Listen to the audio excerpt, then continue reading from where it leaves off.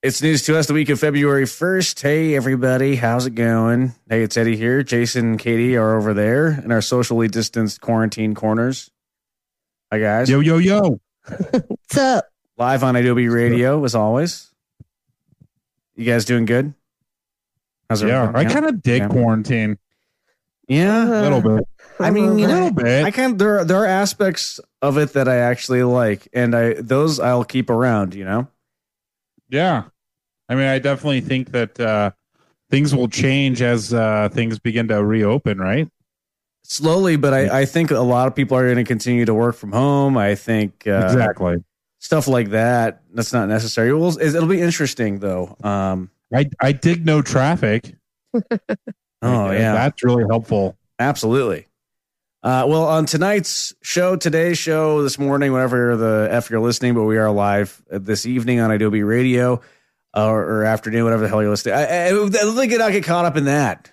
The time shift is messing up my brain. I just went through a portal in time, and I came out the other end, and I'm like all goop. Anyways, in case you missed it, there was an attempted coup about a month ago. You guys remember that? That happened. Vaguely. And if you were paying attention to any of that, or what we've learned since then, is that this attempted coup, this domestic terrorist attack, was just another example of white supremacy inside law enforcement. So we're going to bring on a guest, Dr. Rashawn Ray, professor of sociology and executive director of the Lab for Applied Social Science Research at the University of Maryland. What a title. He's going to be coming on to discuss that, white supremacy inside of law enforcement. How did it get there? What to do about it? And then speaking of extremism and extremists in Congress, there are a couple that are just like unhinged, talking about Josh Hawley and Marjorie Taylor Greene, two elected officials that are just out of their minds. So we're going to expose them. They'll be exposed right here tonight, like nobody has ever exposed them before. So much exposure. So much exposure. The best exposure. It's news to us. It's news to us. Adobe Radio. As always, we are on Twitter. It's news to us. Come say hello. Hello. A lot of good tweets, Katie, that you had. Yeah, you've been doing a good job responding to stuff, posting things, and a few throughout the week I thought were highlights. There was one actually that was really entertaining to me. It was right before Biden's new press secretary came out. There was a photo that was taken of the podium and a monitor behind the podium, and there was like an extension cord that was visible. And then somebody tweeted like, actually, the founder of Women for Trump tweeted, "You would never see this sort of disorganization in the Trump administration. Sleepy Joe probably won't even notice this extension cord." Like, what the fuck? Yeah, like a scandal, the extension cord scandal. I was so sickened. Yeah, then what did you tweet? I forgot. It was funny. I don't know. I pretty much told her to shut the F up, though. I think you're like, STFU Accord, give me a break or something. It was pretty funny. Yeah. Then that went viral. Yes, viral. Then you also tweeted about this Joe Biden and the Biden administration taking climate change seriously, because General Motors announced that they're going to be eliminating all gasoline and diesel cars and SUVs by 2035. That's pretty crazy. So you tweeted the Washington Post article. Yeah, that's really kind of a big deal because, like, I think what's always held us up before is that we are the biggest, like, our biggest CO2 emissions come from cars. Like, that's the biggest polluter we have in the country is cars. So we could never get the car industry to back these kinds of changes that we needed before. And this time they're all kind of jumping on board. And I think it has a lot to do with the market shifting towards wanting electric cars. But it's going to make a huge difference. Well, you also have car manufacturers in other countries that are already moving towards this and have announced this. Yeah. So they're just getting in line with the worldwide industry. It's time. And some breaking news today. I did see that DeLorean is going to be coming out with an electric version of the DeLorean, an EV DeLorean. Ooh, fancy. And I was thinking, Sign Eddie up. sign me up, but I was thinking it'd be like really, really expensive to charge it because I don't know what the bill would be like to get to 1.21 gigawatts. But bump. But that'd be pretty cool to have that. This is probably like super expensive. You bring this up, and the counter argument is, how do you charge it? You plug it in. Where does electricity come from? From God. Coal. Oh, From coal power and refineries and oil and gas. Like, a lot of people say that. Like, I just want to give you the chance to counter that argument. Yeah, but there's also wind energy and solar energy, and clean making coal. move towards that. Yeah, clean coal. Clean The coal coal. they wash first. They bleach it first. Goes through the washing machine. Yeah, and they have then scrubbers it's in the coal. before it goes up in the air. They scrub the thing. Yeah, but yeah, you're right. The wind, solar, that stuff is getting better and better. So as long as we're moving in the right direction, but you are right, Jason, because it all is we have to get this energy from somewhere. Well, for the longest time, we didn't have a way to store solar energy. And I mean, up until like very recently, like in the last couple of years, that's becoming more of a non-issue. So that was a huge hurdle to get over before we could move on to more electric powered things. What do you mean? How do we store it? How do we figure out how to store it? Do we get like an extra freezer for the basement sort of deal? A lot of 9-volt batteries. Freezer. Yeah, A lot exactly. of 9-volt batteries. We got a new. They didn't have a way to store it. It was, you had to use it. Well, Gotcha. I mean, the technology behind like batteries in general, though, has come so far. I mean, they have batteries in cars, right? Like, so I think as technology improves, we'll be able to store more efficiently. And every year just is such a dramatic New word. dramatic change. Yeah. Well, I mean, my iPhone lasts half a day, so that's pretty good as far as batteries go. And if they can just apply that to a car. You need a new phone. Yeah, I was going to say my brand new one lasts a lot longer than that. That's how they get you, the battery life. That's what makes me upgrade every time. But Dirty Deets, members of Congress that are just psychotic. The Dirty Deets. An in-depth look at this week's most important stories. Two names that we should know that we need to get these assholes out, and they need to be voted out. I think they will. I really hope there's no way that these two serve again, but in the time that they're in, it's pretty dangerous. But these two, Josh Hawley and Marjorie Taylor Greene, part of the U.S. Congress Hall of Shame. Shame. These two are crazy. Shame. And I don't. Terrible. Shame. I don't throw crazy around lightly. Like I know that you're not supposed. That's like supposedly something you're not supposed to say. But I'm saying it because they're jerk faces. I think they're both jerks. I will argue that one of them's crazy and the other one is not. Yeah, I don't know that Josh Hawley is as crazy. He's just an ass. Well, He's just evil. Let's break it down. Let's talk about both. First, Josh Hawley. So he was the first senator to announce that he would object to the certification of Joe Biden's victory. And of course, that led to others kind of getting on the bandwagon and ultimately led to the insurrection at the Capitol. So this guy is sort of like the head of the thing. I was saying, I don't know. He started it. It was him. He point the fingers at Josh Hawley. Asshole. Jerk. U.S. Senator, he was Missouri, elected in 2019. He clerked for Justice John Roberts, former Attorney General of Missouri. And by the way, as Missouri Attorney General, he also initiated several high-profile lawsuits and investigations, including a lawsuit against the Affordable Care Act. So this guy does not want you to have health insurance as well. So just in case it is personal now. Figures. But more information, like why this guy really is this Josh Hawley guy. First of all, we talked about Ted Cruz last week. So go back to last week's episode if you haven't yet. If you're listening on a podcast or if you're listening live on AW Radio, subscribe and everything kind of goes together.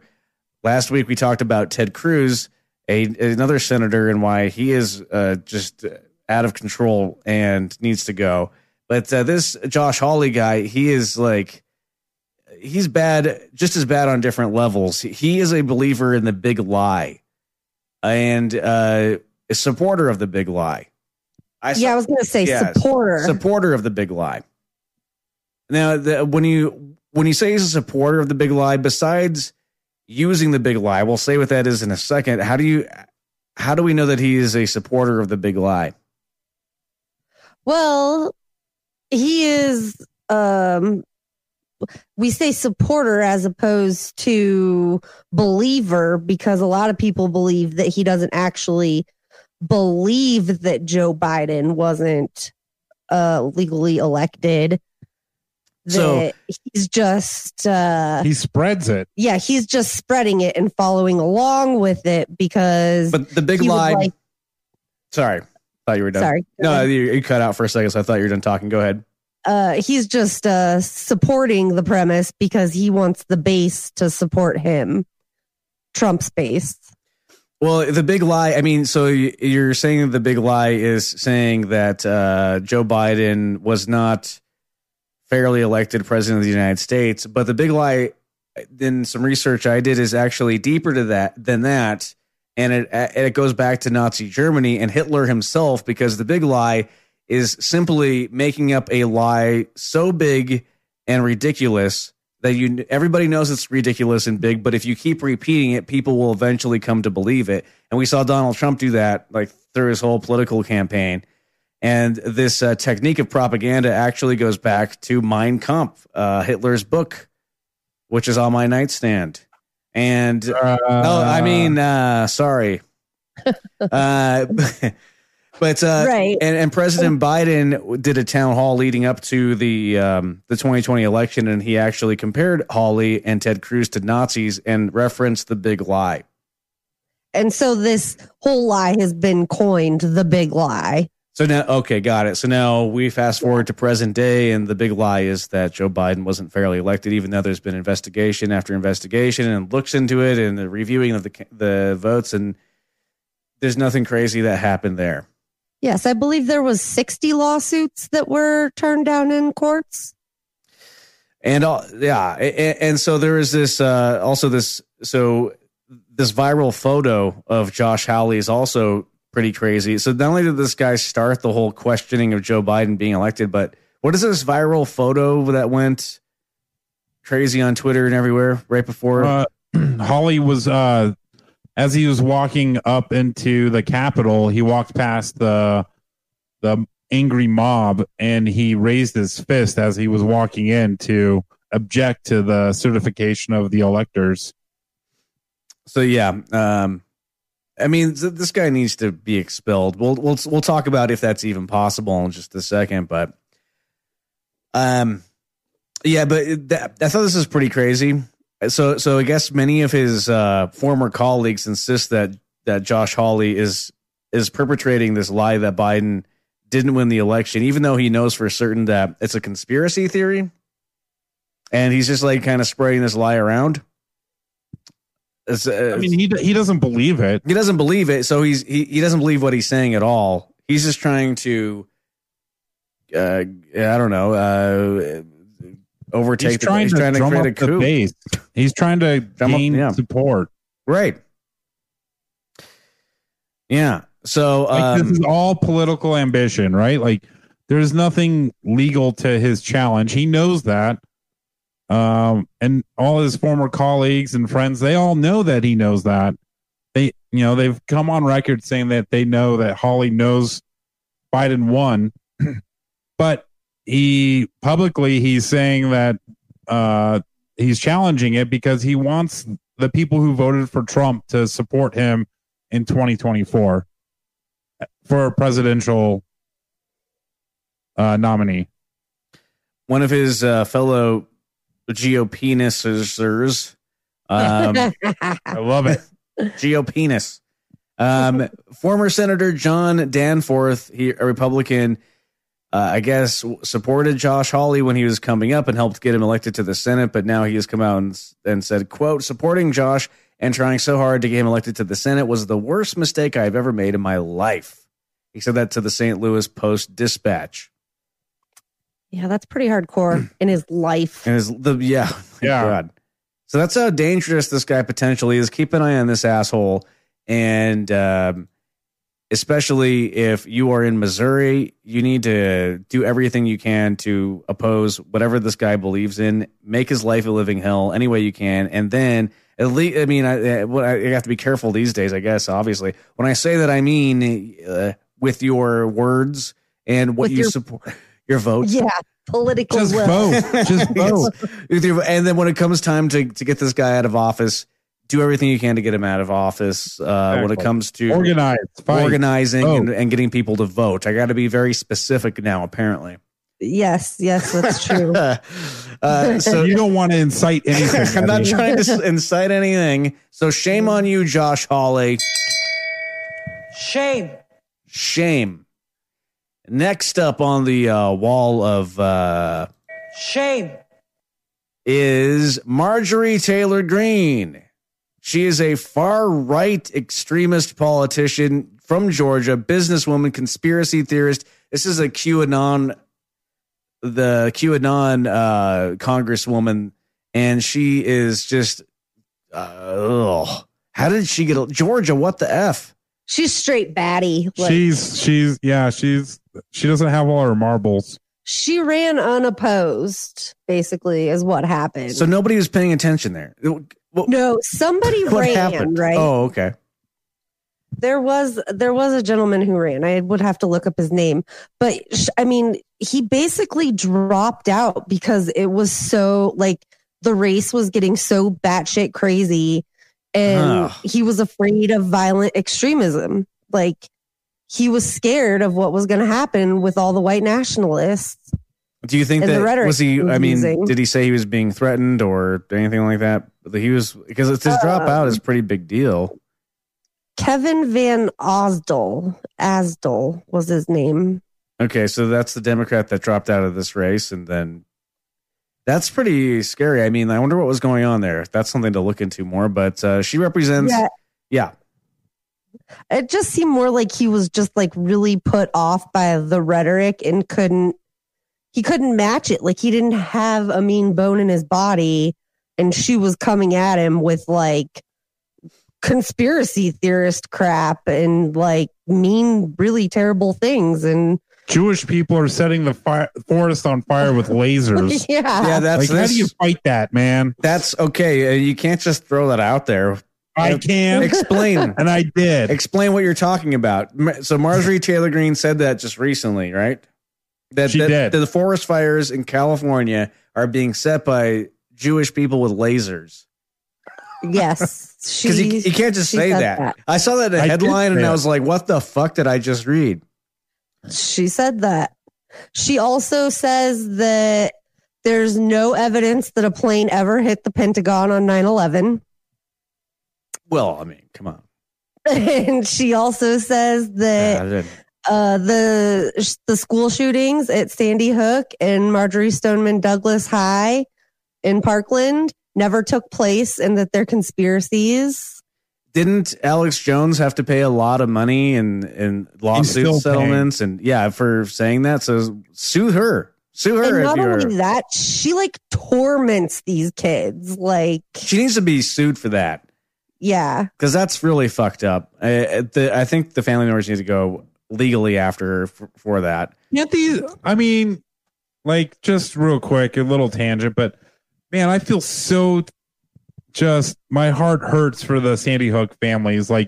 Leave their children alone. Yeah, right. They should not be in litigation. They should try to be moving on. They lost babies. They lost babies. Their babies. They shouldn't have to be reliving this with every right-wing nut job. Parents of any school shooting victim is. It just, come on. And then give them a break. I can't believe that this woman is a U.S. representative in Georgia. And not only that, she sits on the education committee. Yeah. How did she get that? I mean, that was McCarthy. Yeah, Kevin McCarthy. So she says that Sandy Hook was a hoax and that, let's put her on the education committee. Yeah. Give me a goddamn break. Yeah. Fuck you, McCarthy.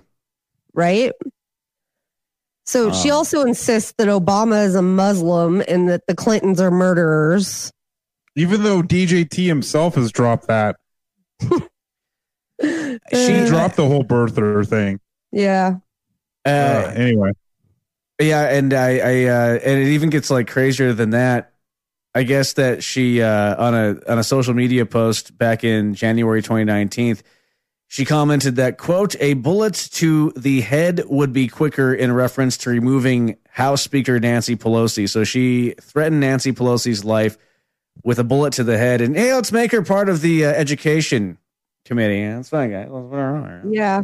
It's funny how all her social media was scrubbed after all these started popping up. Like, they went through, like, that's never going to die. Go through and scrub it all out. You can delete social media all you want, but there's ways to bring that up. I know. Yeah, people have. Well, I know you know. They would have done that before, though.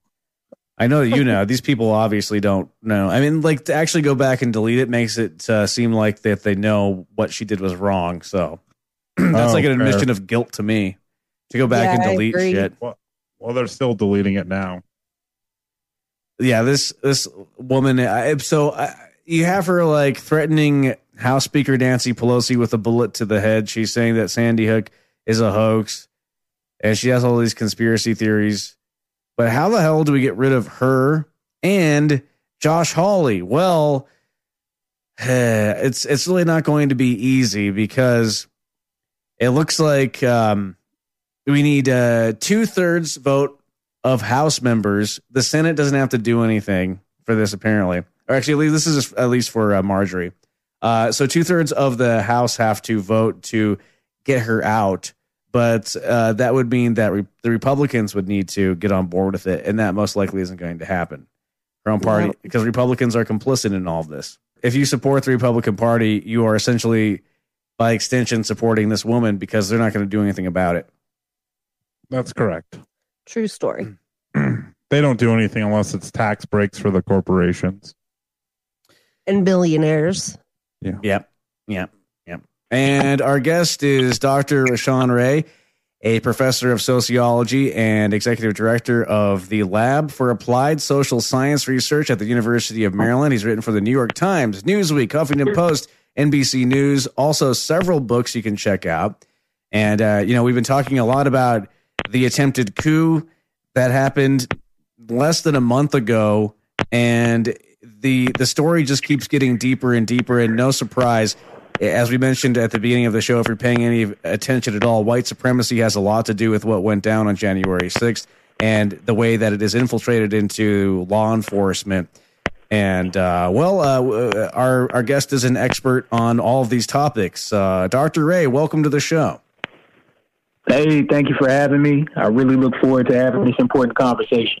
It really is a very important conversation. So thank you for taking the time to come on and discuss this with us. Just to get to know you a little bit. So you, University of Maryland, are you from that area? No, I'm not. I'm originally from Tennessee, but I'm living here now. My kids are obviously growing up here, even though they were actually born on the West Coast in California when I was doing a postdoctoral fellowship at UC Berkeley with the Robert Wood Johnson Foundation. But yeah, I'm a professor of sociology at the University of Maryland in College Park, which is in the DC suburbs. And I'm also a David Rubenstein Fellow at the Brookings Institution, which is a think tank in Washington, DC.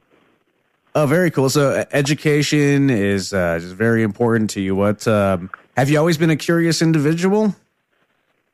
Yeah, I would say so. Of course. I think both of my boys are the same way. They're very inquisitive. I think particularly my youngest kid. But growing up, I've been around healthcare providers. So my wife is a nurse practitioner. She's on the front lines of this pandemic.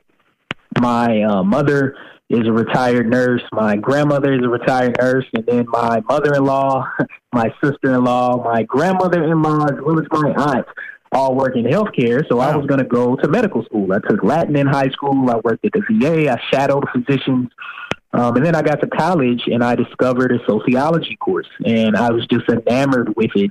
And I was like, what can I do with this? What am I supposed to do? So I figured it out, went on to get my PhD at Indiana University, and kind of never looked back from there. What is it about sociology that fascinated you at first? And does this bleed over to your personal life too? Do you try to analyze why things are happening in your familiar unit, or like how does this work for you on a day to day? That's interesting. I'm curious what what the people who are closest to me would say. They'll probably say yes. I mean, I'm sure I have some type of kind of stylistic things professionally and personally. But for me, I remember sitting in the back of a class as a freshman, taking a course that was required. It was like Intro to Sociology. I was like, I don't know what this is. I don't know why I'm here. I'm like, I'm going to go to med school. I don't know why I'm taking this class. And it just so happened that the professor who was teaching the class had cancer. Now, gratefully, she recovered, but she ended up having a graduate student teach the class. And he was just so animated. Now, I remember this one day, he was like 10 minutes late. I'm looking at the clock, I'm like, 10-minute rule, I'm out of here.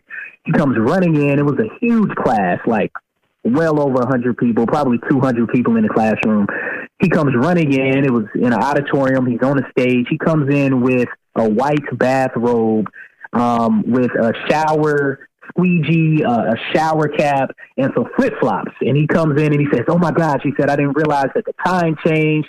He said, I was late for class, so I just came like this. I was like, who is this guy? He's a joke.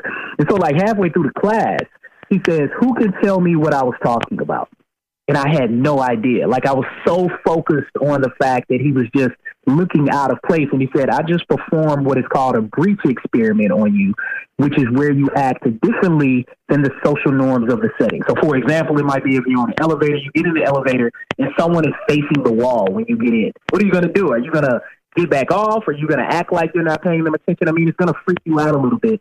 And from that point on, I said, whatever he's studying, I want to know about. So I went to Indiana University. I specialized in social psychology. I specialized in social inequality and really looking at the way people think what they think, feel what they feel, and do what they do. That's essentially what I do. That's so fascinating, so interesting. I would imagine that studying this too also sort of helped you with the ladies, because you kind of get to dissect what's going on and maybe approach things with a little bit more, you can kind of zoom out a little bit more. I don't know. And kind of get out of your head and approach it more scientifically. At least I would. I don't know. That's just me being weird, I guess, with that thought. But I will say, one of the things that I study actually is relationships and family. So my recent book is How Family Matters.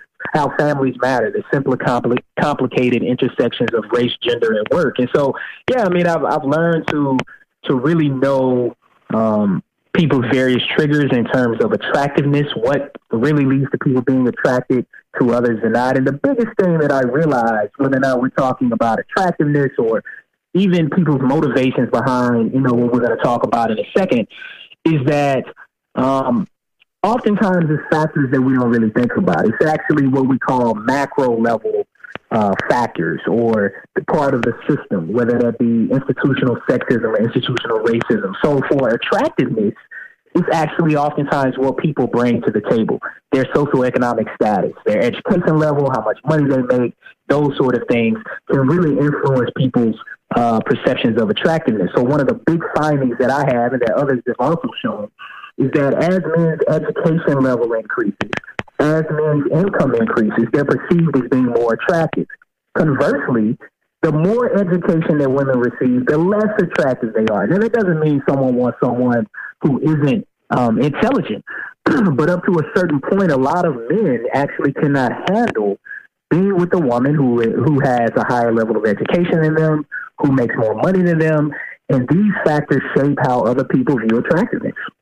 That's really fascinating stuff. We could almost do a whole show on that. I mean, I guess that's good news for me, because I think I'd almost rather have a woman that's more successful than me and smarter than me. So that seems like less work for me personally, but I don't know. Well, look, I'm the same way. I mean, my wife is completely more intelligent and does way more things better than I do. So, I definitely came up when I got with her, and we're actually high school sweethearts. So you're getting me in trouble talking to me about what I might have done in college. So that was part of me avoiding that particular answer. Oh, well, that's not why you're here. We kind of went down a weird path there, but yeah, we can move on. That's fine. We don't want to get you in trouble.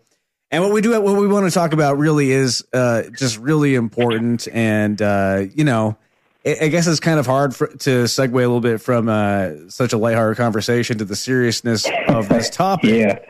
But Donald Trump's ideology, I mean, it seems to have emboldened a lot of racists, and now they're showing their true colors with almost no shame. And my question to you is, do you think it might have been more dangerous to us when we didn't know who these people were?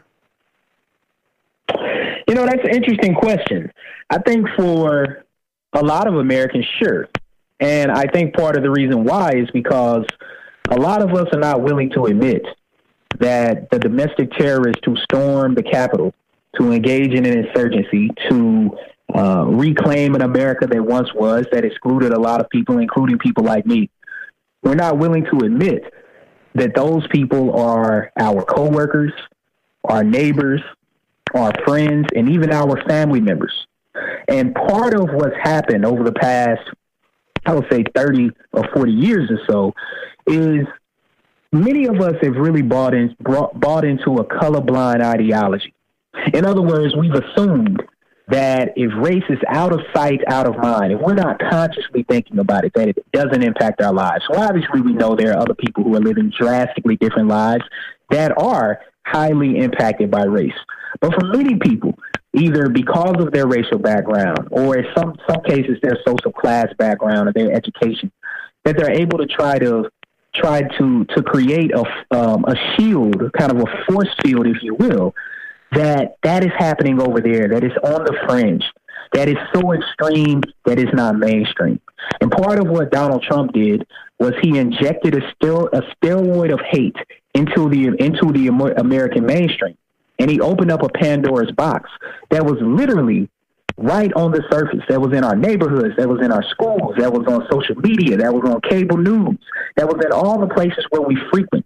And we can no longer deny that that's the case. So I think for a lot of people, it was a surprise, not because it wasn't there, but because people were engaging in a social psychological process that created a mental block where they would not admit that the things that we consider fringe are unfortunately mainstream. I mean, what about people? I mean, like, I think once before Donald Trump became president, I think with like Fox News becoming a really big far right idealist type thing is when I started realizing it. So before Donald Trump, but before that, I mean, it wasn't that I was like oblivious to things, but I literally just wasn't around people like that. And I don't watch Fox News, you know, I don't watch things like that. So I mean, I was never around it. I was never, you know, I knew about police shootings and things like that, but it wasn't something that was like really put in front of me ever. Yeah, well, you know, I think that's part of that force field. I mean, some of us are in a bubble, in a healthy and positive bubble. But then there are a lot of people who are outside of that bubble or outside of those particular bubbles. So it's a couple things that I'll highlight. One of the big things that you mentioned, and we saw this play out with the 2020 election, is that Biden's voters primarily came from the most economically thriving communities all across the country, no matter where you're at. Most of his voters came from places that are thriving economically. Now, that doesn't mean that there might not be some urban or rural places where people live in poverty. We know that's the case, whether you're in Southeast D.C. or whether or not you're in Atlanta or Oakland or L.A. and what have you. The other thing that happened, though, is that there's also, in conjunction with that urban and rural divide, there are other people who are living their lives in a drastically different way that leads to the certain things that are playing out in everyday life, that their lives really are struggling. And oftentimes what happens if a person is white, if they are more likely to be rural, if they're more likely to be working class without a college degree, that jobs have shriveled up jobs that shriveled up in black communities decades ago. I mean, we can look at Detroit or St. Louis or Baltimore or Gary, Indiana, or Memphis to see that's the case. But it's more recent for whites. The other thing that people need to recognize, you brought up cable news, that's a great point. I mean, look, no one can deny the fact that over the past 20 years, Fox News has dominated cable news up until recently. I mean, interestingly, CNN technically took the lead in December after the election. It's going to be curious whether or not Fox responds, but that's been a result of Fox actually saying that Donald Trump lost the election. Part of mentioning that, though, is that even before Fox News kind of took their reign to control cable news, part of what was happening in Congress is if we go back to the 1970s, even the 80s and in the early 90s, Democrats and Republicans crossed the aisle. And it's interesting because I just seen before coming on, was this part of my job at Brookings, Senate Republicans talking about their meeting with Biden and how positive it was. And hopefully these are the kind of things that we're going to see, this kind of bipartisan communication. Because in the mid-90s, what started to occur is that Republicans and Democrats started voting drastically different from one another. It started being completely partisan. And look, I go on Capitol Hill a lot. I testify on the Hill. I meet with our elected officials. And I'm in meetings with Republicans and Democrats a lot. Unfortunately, when they come out of those meetings, they engage in political theater, very much similar to what we saw the night of the Capitol insurgency, where there were still some Republicans who doubled down in talking about voter fraud. But then there were also a lot of others who backed away. That suggests the extent to which political theater plays out. And it's unfortunate that political theater is playing out on the backs of Americans, hardworking Americans who are trying to do what they're supposed to do. And part of highlighting that is what I'm getting at is even before social media, even before the cable news polarization, there was polarization on Capitol Hill that I think cable news was responding to. Fox one direction, MSC the other direction, CNN kind of in the middle trying to figure it out. And then obviously echo chambers on social media that really reflect back to us what we give to it. Yeah.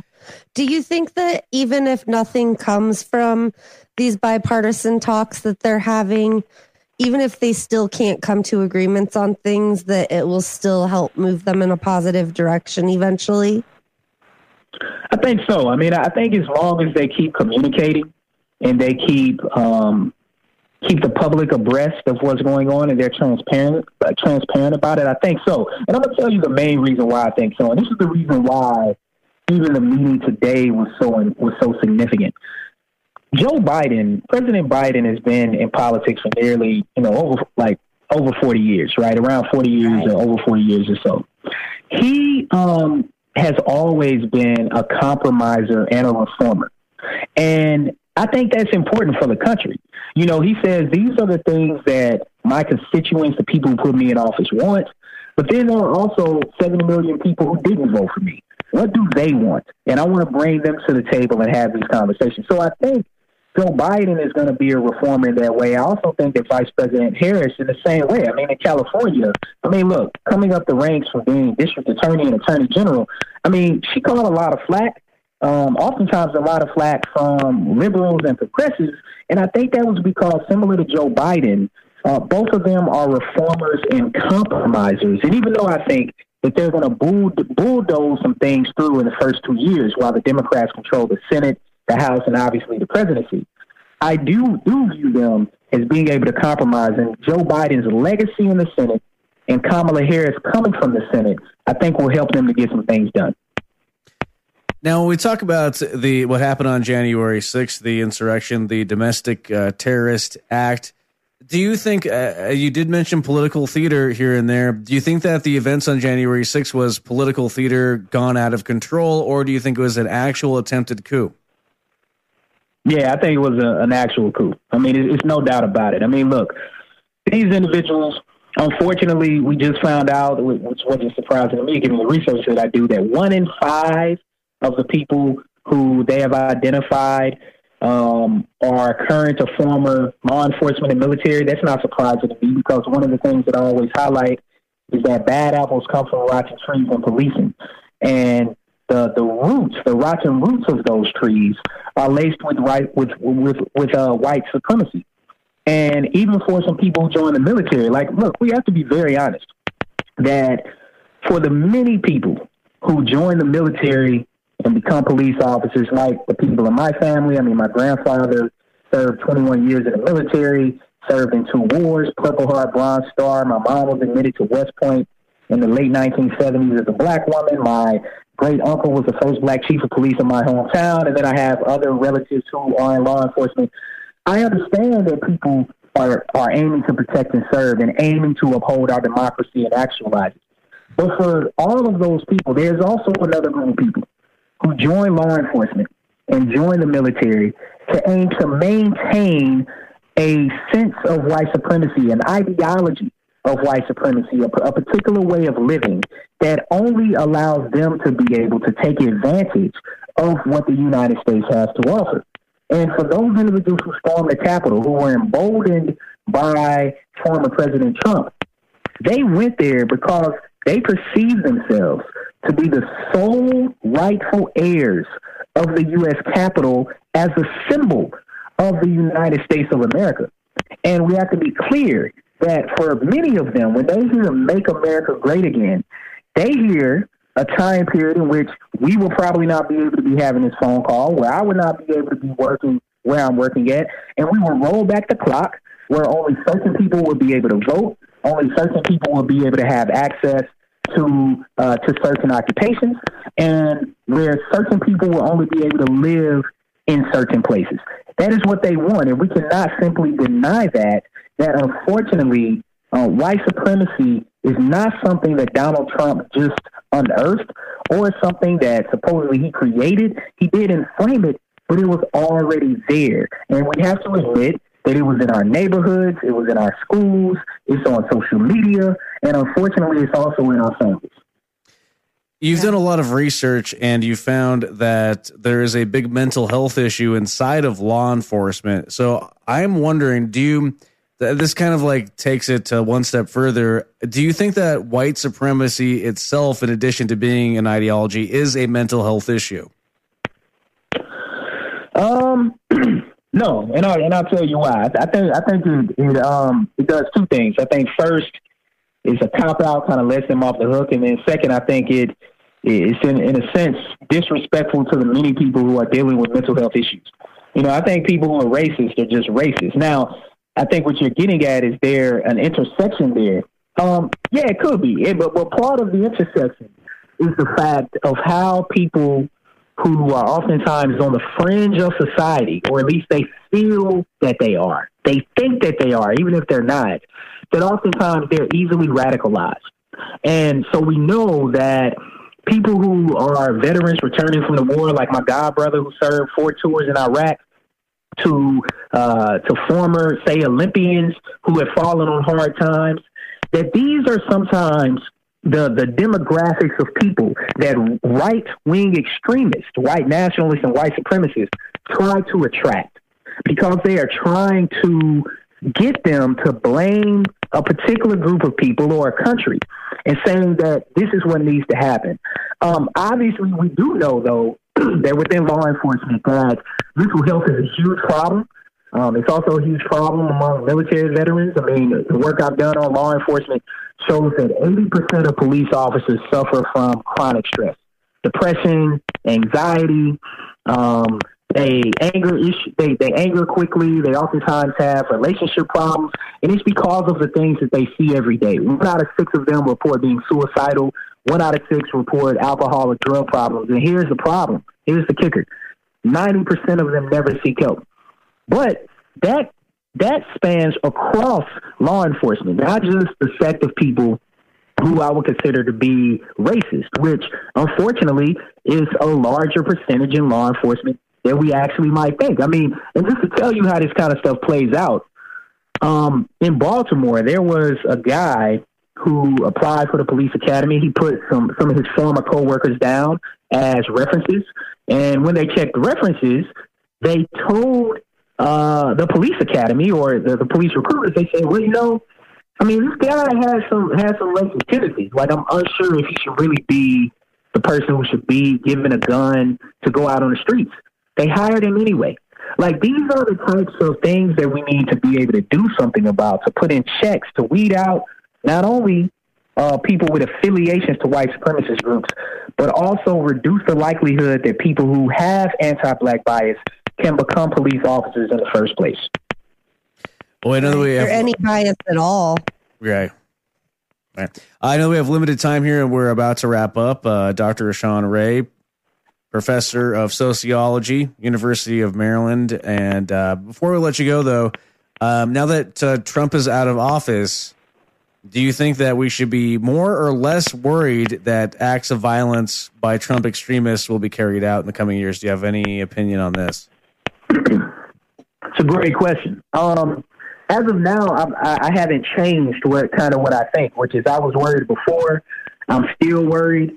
I guess I'll say I'm really worried for the president and vice president. I'll tell you why, because historically, when we look at moments in which we've made huge racial progress, which I think we're doing now, we're about to do. This is one of the reasons why these white supremacists are coming out and storming the Capitol. But when we look back in history, the mid-1860s with Abraham Lincoln, and, of course, what happened to him. When we look in the 1960s with President Kennedy and what happened to him, we know that there have been significant, credible threats against President Biden and Vice President Harris. And just being in the D.C. area, I could tell people that it has disrupted life as we know it. I know on the media, people see things like with Trump where he will block off things and things just like that. No, what's happening now is nothing like I've seen in terms of, like, literally there are places where we cannot go because the credible threat suggests that there could or probably is a bomb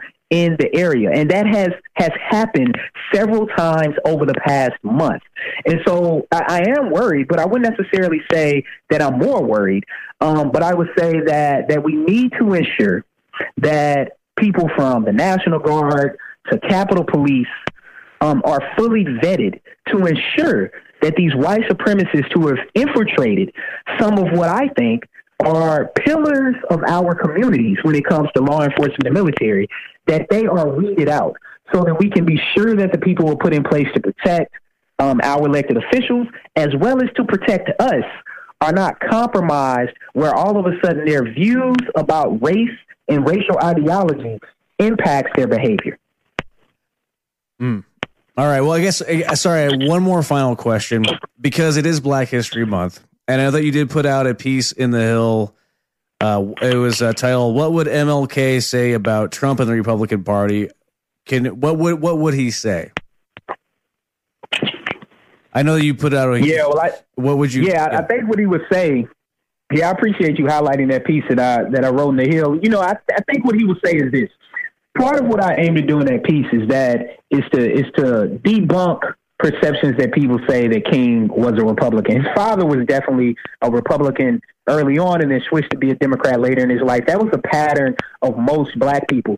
But the Republican and Democratic Party a century ago is not the same as it is today, and people need to read up on their history. What King would say is that, look, we have a lot of work to do. King will say that he is in favor of a guaranteed income. He is in favor of increasing the minimum wage. He is in favor of health care for everyone.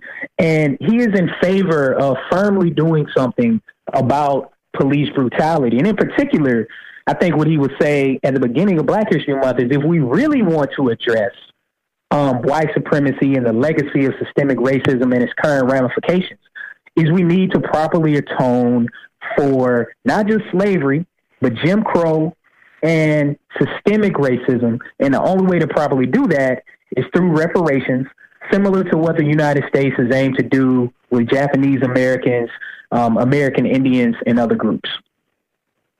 Well, thank you for that. And that article is in The Hill. All right. Well, thank you so much for coming on. Hopefully next time we get you on, we can talk about something maybe a little bit lighter. I don't know, but this is very important information to get out. I don't want to discount that at all. You know a lot about the way society works and societal norms. You could almost be like a writer on the next Jackass movie and how to disrupt those societal firearms. I would actually welcome that. I think I've watched most of those movies. So, yeah, I would look forward to that, actually. Sociologist Ray on Twitter, and from there you can get linked up to the websites and the link tree. Everything is on there. And looking forward to reading more of your work in the Times and Newsweek and the Hill, Guardian, all that. We hope to have you on again. And, thank you so much. And have a great evening. And I hope that 2020 is as good for you as it can be. And be safe. And I hope your family's safe. And get that vaccine, obviously, as soon as possible. We all will. And be safe. Yeah, thank you. Likewise. Thank you all for having me on. Thank you. All right. Very cool guy. I like that conversation. Yeah, it's good. I wish we had more time. We'll have to bring him back. Where is Jason? He sounds like he's like 5. Oh, yeah. Oh, sorry. I had my mic turned on. It's like, where is it? Jason's in the other room. Mm-hmm. I mean, he's reporting from the bedroom. Yeah. I hope we can bring him back on. There was a point in the conversation that I wanted to jump in, but I didn't want to interrupt what was going on. But he brought up that Joe Biden was a reformer and that he would compromise. And a question I have, and maybe you two could answer it for me. Sure, I'm just as distinguished as the doctor we just had on. You're not, but you guys are. You both have your finger on the pulse, but my observation is, whenever Democrats get in charge, it's always about we need to be bipartisan. But you get Republicans in charge of things, and bipartisanship goes out the window. Like, there's no talks. Like, they just do what they want. Why is there a double standard between when Democrats have leadership and when Republicans do? I feel like they should always be bipartisan. Either side should always get their way. It's somewhere in the middle. That's where most Americans want to live. I feel like they're kind of giving like the people in the Senate and the Congress like a last ditch ultimatum here. Like, here's your choices. Like, you can work with us and be decent about working with us and not give us your asinine, like, other ideas that are just off completely, that will be completely off the table, or we're just going to do what we want. Because at this point, we could go into a whole discussion over it, but usually you only get one reconciliation vote per year. Democrats have 2 right now. They could piggyback shit on top of shit, and we could pass through so much legislation in 2 reconciliation votes. And really, they thought they stuck it to us with their stupid tax breaks. Well, we could just wreck their agenda completely at this point.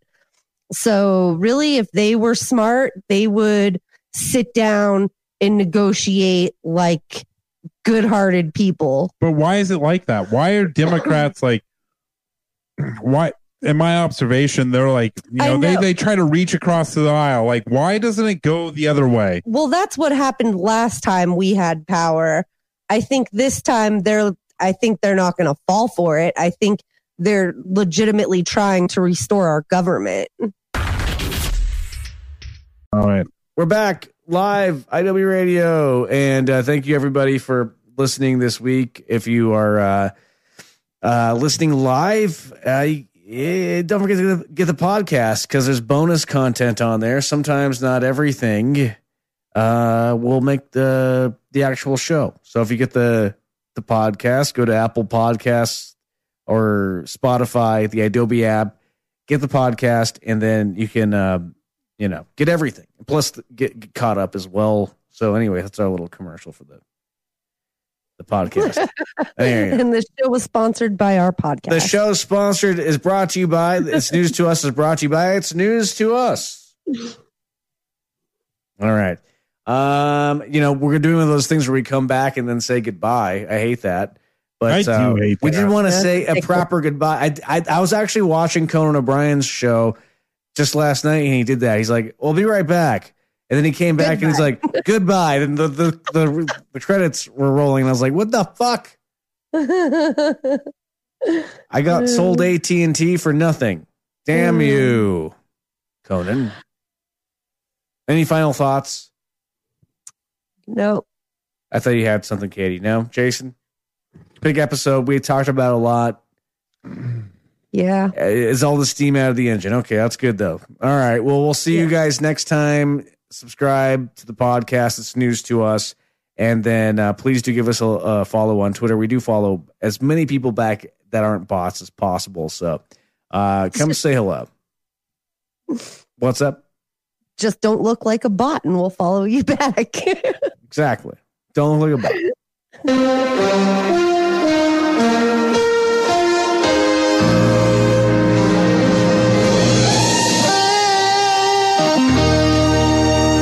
Appreciate it very much, Tim Apple. Frontier presents Confessions of a Laptop. Hey, your laptop here. Your slow, unreliable internet is making things a drag, my friend. It's time to get Frontier Fiber Optic Internet. With upload speeds up to 25 times faster than cable. And because it's fiber optics, it's more resistant to bad weather. Frontier 500 meg starts at just $59.99 a month plus tax. See the light. Switch to fiber with Frontier Fiber Optic Internet. Go to frontier.com/WiFiber for complete offer details. Service is subject to availability and all applicable terms and conditions.